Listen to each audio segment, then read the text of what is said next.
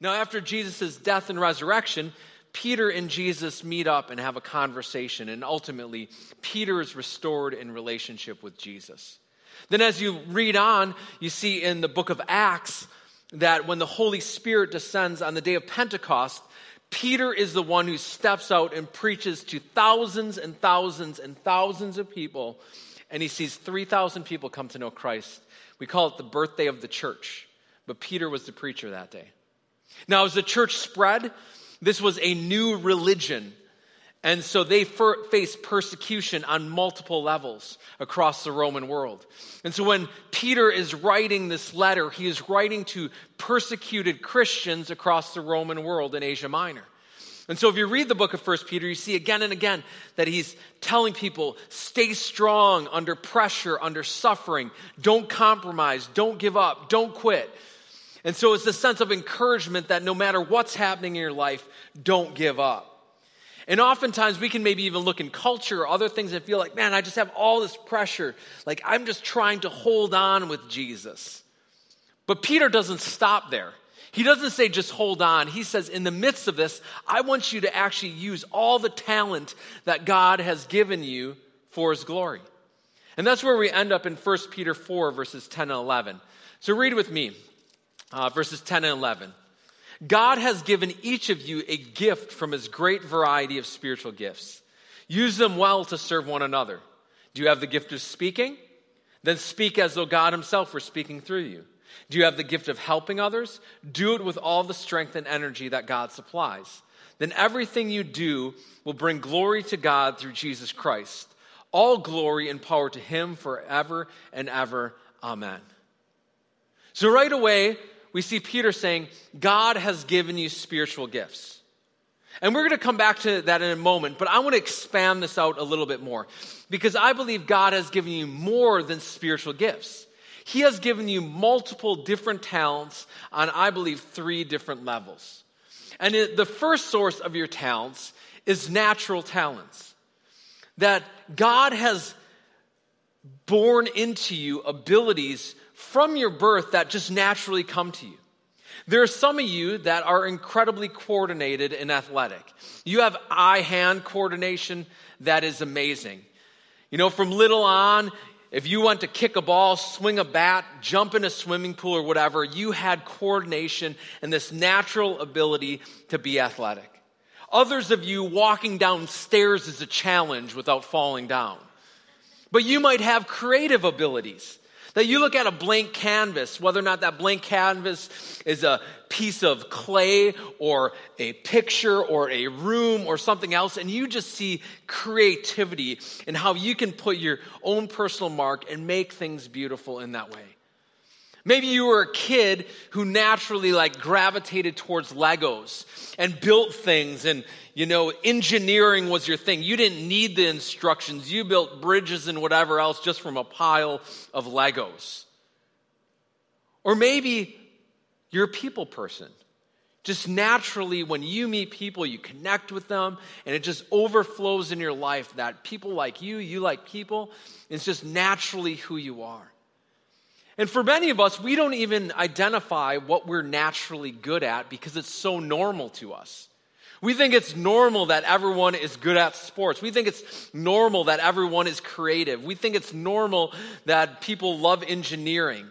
We think it's normal that everybody organizes every single drawer in their house and whatever else. And those are natural talents that God has inborn into us from even the beginning of our lives. We also have, and when I look at this, I have 4 children. And when I look at my 4 children, I see they're all vastly different. One is very athletic, and that just comes naturally to him. Another one is very creative, and she just naturally flows in that way. Another one loves math. Another one loves English, and it's just starkly different. Another one's more detail-orientated. Another one loves people. And I just see, even in them as young children, the differences in their personalities and how that's playing out even at a young age. Now, the second category that I see are developed talents. That there are experiences that you have had that have developed you in certain ways. You weren't born with these things, but circumstances in your life have caused you to develop these things. Now, natural talents and developed talents go together. Just because you're naturally good at something does not mean that you don't have to continue to develop it. And just because you're horrible at something doesn't mean that you shouldn't develop to a degree of competency so it doesn't hold you back in life. I don't personally enjoy administration. Like, if I had never one more bit of administration in my life, I'd be happy with that. I love people who are administrative, and when I meet them, I love that they're much better than me at it, and I encourage them in that. But for me, I have just been able to become proficient enough so I don't get myself in trouble or a bind with administration. But if I never had to do that again, praise Jesus. And praise Jesus for those who love those type of things. But if you've been employed, if you've gone to school, if you've had children, in any one of these things, you've been forced to develop certain things that you're not naturally good at. Now, one of us has a job that we love every single little bit and part about it. Not one of us in here enjoyed every little single bit and part of school, I don't think. But we've been forced to develop certain things, certain talents, so that we could be proficient at what we do. About 11 years ago, I was forced to develop a certain talent when I began to have children. I was forced to develop diaper changing skills. Before that, I avoided diaper changing at all costs. I didn't care who wanted me to change whatever diaper. I was avoiding that and getting out of it. So I don't think I changed a diaper before I had children. And once I had children, it was a necessary thing that I had to learn how to do. Now, if you asked me to change a diaper, I could do it in probably under 20 seconds. You know, I am highly trained and skilled at diaper changing. My wife has done much more diaper changing than I have done. I don't take credit for the majority of it, but I am skilled and trained, but it is not a natural ability. And it is something that once my last child takes off that last diaper, I am never doing again. I don't care if I have grandkids, they will walk around with soiled pants until somebody else figures it out for them. Because I am done with diaper changing. But for me, it's something that I had to develop. I had to become proficient at. I wasn't naturally good at it, but I learned how to do it. And now I'm very good at it, but it is coming to an end. And there's all these things that we have that develop talents in our life. And the third area is spiritual talent, or as Scripture calls them, spiritual gifts. And we clearly read in Scripture that when somebody gives their life to Christ, the Holy Spirit infuses us with these talents, these abilities in a supernatural way to help God further His kingdom. That is God giving us those things. Now, there's many different discussions about spiritual gifts versus natural talents versus developed talents that I've had and you've probably had on multiple ways. And sometimes we can get caught up in trying to figure out which one is which. But I think the bigger question is, how are you allowing God to use all of your life for His purposes? How is God using your natural talents, your developed talents, your spiritual talents? How is He using all of those things for His purposes? Many of us have taken gift tests, personality tests, temperament surveys, and much of those things end up on a shelf somewhere where you go, that was very interesting, but it actually doesn't change any of our behaviors or any of what we're doing. We simply have more knowledge, more understanding, but it doesn't force us to act on these things. It'd be great if all the knowledge that we knew, we actually lived it out. Because all of us would be really healthy, physically fit, balanced budgets, incredible parents. But the reality is, many things that we see and know we should do, we don't do. And so discovering your gifts is good, but we need to act on that. When I was in Korea, I visited many 7-Elevens as I traveled through Seoul. And I noticed that when you go to buy cigarettes, I wasn't personally buying cigarettes, just to clear that up. But when somebody goes to buy cigarettes, In Korea, on the front of the cigarette pack, there's a graphic photo of somebody who's developed a disease from smoking. So when you buy a pack of cigarettes, before you can light up that first cigarette, you got to take out that pack, look at somebody who has destroyed their life from smoking, flip it open, take out a cigarette, and light it up. If knowledge always changed our behavior, there would not be one smoker in Korea. But often, we know things, but it doesn't change how we live. So it's great to know your talents, to know what God has infused into you, but you need to act upon those things. You need to make movement to actually use these talents that God has given you. So we have these three things that are constantly at play in our lives, in all avenues of our life. We have our natural talents, we have our developed talents, and we have our spiritual talents. So what do we do with them?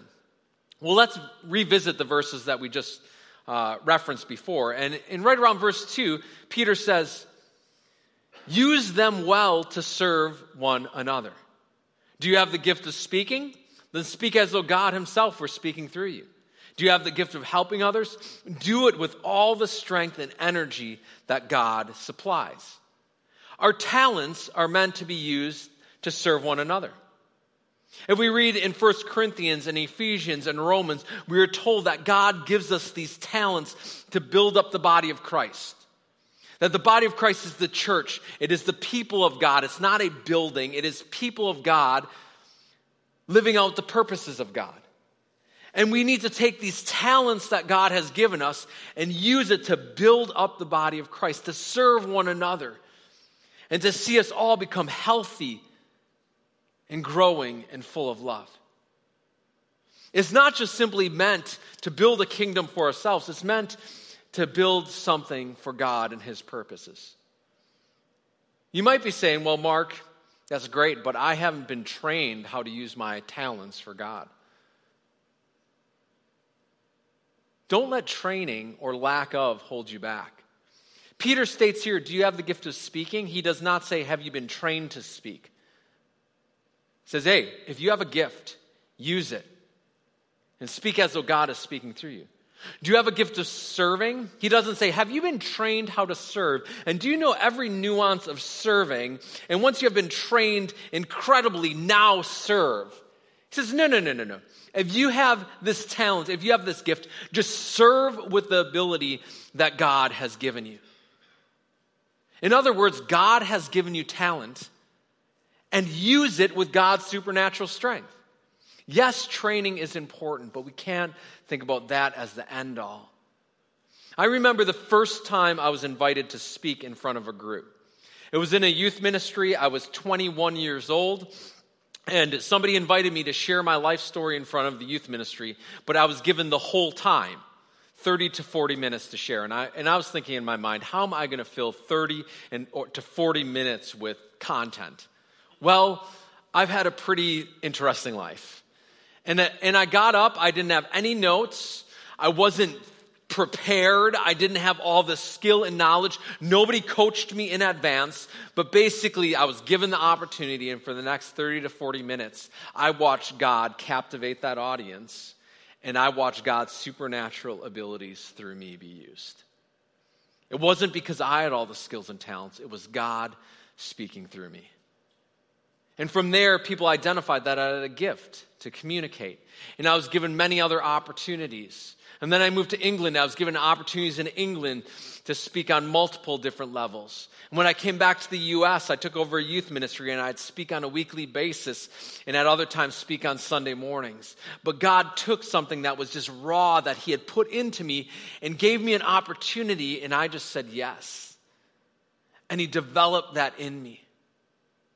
And here's the reality. It doesn't matter how gifted and talented you are if you don't make yourself available. I could have said no to that opportunity. I could have said, I need more training. I need more skill. I need more that. But I didn't know how to say no at that time. I was just like, okay, I guess this is the next step that God has for me. And I stepped out and I made myself available. And God met me, and I believe those people, in a supernatural way. I'm afraid that there's going to be many of us that God has infused supernatural abilities in, that we never use them and we go to the grave with them dormant. I'm afraid that there's many churches that are not living out their kingdom potential because people who consider that church their home don't take their gifts and abilities and use them for the glory of God. This isn't meant to be guilt in any way, but simply meant to say, make yourself available. Make yourself available to how God would want to use your life. I've met incredibly gifted people who had no availability. And I've met very ungifted people who made themselves available and God used in supernatural ways. And I've met the whole realm within there. It's not how incredibly skilled you are. It's about making yourself available with what God has already infused into your life and living that out. And the church is not meant to be a group of people that are confident in their own talent, but we're meant to be a group of people who are dependent on the power of God in our lives. It's also disturbing at times that often the answer to the question in the church is more training. That if somehow we get more knowledge and we do more classes and we have more training, somehow that will supernaturally allow God to work in more ways in our church. If that was true, the American church should be functioning supernaturally on incredible levels. All you have to do is go to YouTube or Right Now Media or whatever source and see that we have so much good content. We could sit in classes for the next 1,000 years. But do we see the supernatural work of God in our lives and through our lives? Because it's not just about talent, it's about God working supernaturally in our lives. When was the last time that you saw God working supernaturally in your life? Now, I'm not talking huge miracles, and that's a great thing. But I would say for the majority of us, we are not seeing these incredibly massive, miraculous things in our life on a daily basis. But I'm talking about even in the little things. Are you seeing God working in supernatural ways? In relationships and work situations? That as you use your talent to serve God, that He breaks through and does things that can only be credited to Him? While in Korea, Nami and I had multiple opportunities to share with Nami's family about Jesus. By simply showing up and having a social media presence, because even over there, they're tracking that. We're talking about Jesus on social media. They know I'm a pastor. And they know that we're followers of Jesus. And we are unashamed about that. But Nami, one day, we're driving with her mom, and they're having this discussion in Korean, and it turns towards Jesus. And in the midst of this discussion, no pressure, we aren't trying to convert anybody. We aren't trying to make anything happen. All we've done is made ourselves available and prayed that God would use us in her family's life in whatever way He wants. And driving through this road in the countryside of Korea, Nami has an opportunity to share Christ with her mom, and she gives her life to Christ. Amen? And so this morning, we get to light another lantern. Yeah? And that's not me, you know? And that's not me. And we have to sit here and celebrate what God is doing. But we as a family, Nami and I said, we need to make ourselves available. We need to make whatever sacrifices to be present with her family. And we watch God show up in supernatural ways, not because we're so gifted. I can't even speak Korean decent. I can get myself in trouble in Korean. But God showed up by simply manifesting His power, not our incredible talents. And God is wanting to bring people to know Him. God is wanting your families to know Him, your coworkers, your friends. And if we're simply willing to show up and be available and see the power of God in our lives, I believe we're going to see some supernatural things. Well, Peter ends this whole thing about talents, natural talents, developed talents, spiritual talents, and says this is ultimately not about you. It's not about you, and so much of life we can make about ourselves. But he ends by saying these words.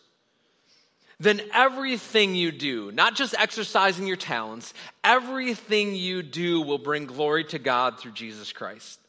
All glory and power to him forever and ever. Amen. Everything we do will bring glory to God. Oftentimes we sing about glory, we talk about glory, we throw around the word glory, but do you know what that word glory means? That word glory means to make something bigger. And there's no way that we can make God bigger than he already is. He is as big as he can be, but we can make him look bigger in our lives, in how we live. We can either make God look smaller in our lives, or we can make God look bigger. And Peter says our whole lives are to make God look bigger. And if we're honest with ourselves, we want a piece of that pie. We want to be in the center of our lives. We want to make ourselves look bigger. We want to look good to those around us. And oftentimes, us trying to make ourselves look good, we make Jesus look smaller instead of bigger. But if we allow God to work supernaturally in our lives, naturally we will become smaller and he will look bigger in our lives. It's interesting to think that there's nothing that can make God bigger, but we individually and collectively can make him look bigger in our lives. What would it look like in your life to make God look bigger in your family? What would it look like to take your talents and abilities and make God bigger at your workplace? What would it look like in your friendships, in your relationships, in the church, wherever, to make God bigger by taking all that God has infused into you and using it for his glory? What if one day when you arrive in front of Jesus, because all of us are going to arrive there someday, he looks at you and says, with the place I positioned you in, with the talents I gave you, you made me look bigger. You made me look bigger at your job. You made me look bigger in your family, in your relationships. You made me look bigger in your grocery store, in your neighborhood. You just made me look bigger. Isn't that what all of us want? To live for something beyond ourselves, beyond our own existence, beyond our own name. That one day people proclaim the name of Jesus instead of proclaiming our name. God has given you incredible talents, natural, developed, and supernatural. And they're meant to make him look bigger. So where do we go from here? Let me just give you a few things. First, know you are talented. Don't get into the comparison trap. You don't need to be like somebody else. God has infused into each one of us unique talents and abilities, and you're not meant to be somebody else. So recognize that God has given you unique talents, unique experiences, and unique abilities for his purposes. Next, say yes to kingdom opportunities. There's some of you in here right now that say yes to everything, and I'm not talking to you right now. You need to learn how to say no. But for other people, you're incredibly good at saying no to everything, and especially kingdom opportunities. It's like, no, no, no, no.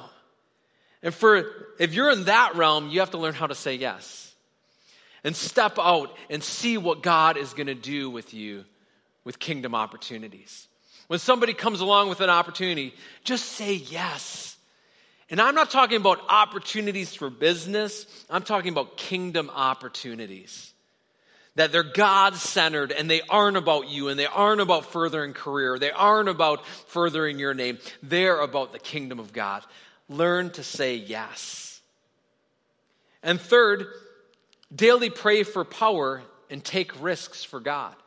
Because when you say yes, You're going to now have to take some risks. Maybe God is going to position you in some place that you've never had that experience before, and you don't have the skill set, and now you need the power of God to be able to do the purposes of God. The older we get, the less risk tolerance it seems that we have. And we need to kind of digress to being like teenagers and other people who are just like, yeah, let's go for it. And take some risk for God and see his power manifest in your life. And I believe if you've prayed daily for the power of God and that he would help you to take risks for him, God is going to begin to show up in unique ways in your life. And you know what's going to happen? You're going to watch God make himself look bigger in your life. Because you're going to be sitting here in your life saying, God, I want to use my talents for you. I want to step out and have these kingdom opportunities and say yes to them. I'm going to pray for power and I'm going to take risks. And ultimately, God is going to say, okay, I'm going to answer some prayers like that. And I'm going to start to make myself look bigger in your life. And it's a scriptural principle. There's a gentleman named John the Baptist in Scripture who he was sent to prepare the way for Jesus. And that was his purpose. And so when Jesus arrived on the scene, John the Baptist needed to fade out of the picture. And John says this statement with Jesus' arrival as John's disciples kind of have this tension of like, Jesus is taking people away from you, John. And John simply said, I need to become less, and he needs to become greater. And that is the same for all of us. That if we want Jesus to be bigger in our lives, we need to become less to make him bigger. When I was in Korea, we were out on Nami's mother's farm. She has an orchard, raises these peaches that are like the size of softballs. They're incredible. I have the Korean word for peach memorized because I looked at it so many times and said it so many times over the last couple of weeks. It's boksunga. But anyways, while I'm serving and just helping out, like her brother and sister were there to help, and I'm like, I'll come out and help. Whatever I can do, I'll figure out farming. I've never farmed peaches before. And so I just jumped in and helped in whatever ways. And then afterwards, after a couple days, one of her family members said to Nami, it's like Jesus showed up here. And I just kind of was like, whoa, Jesus is here, Mark's like here. But in her family's mind, me simply showing up and being willing to serve and jump in showed that Jesus was bigger than me. That's not why I was doing it. I said, I'm here to serve. And yeah, I was hoping they'd recognize Jesus. But for them to come back and say, we identified Jesus in your life because you simply jumped in and helped is incredible. And that is something that only supernaturally God was doing in their lives. And I believe if we're willing to step out, to allow God to take the talent that is natural, developed, and supernatural, and use it for his glory, God is going to become bigger in our lives, in our neighborhood, in our families, in our churches. And ultimately, people are going to be talking about who Jesus is and not about who we are. Let's pray.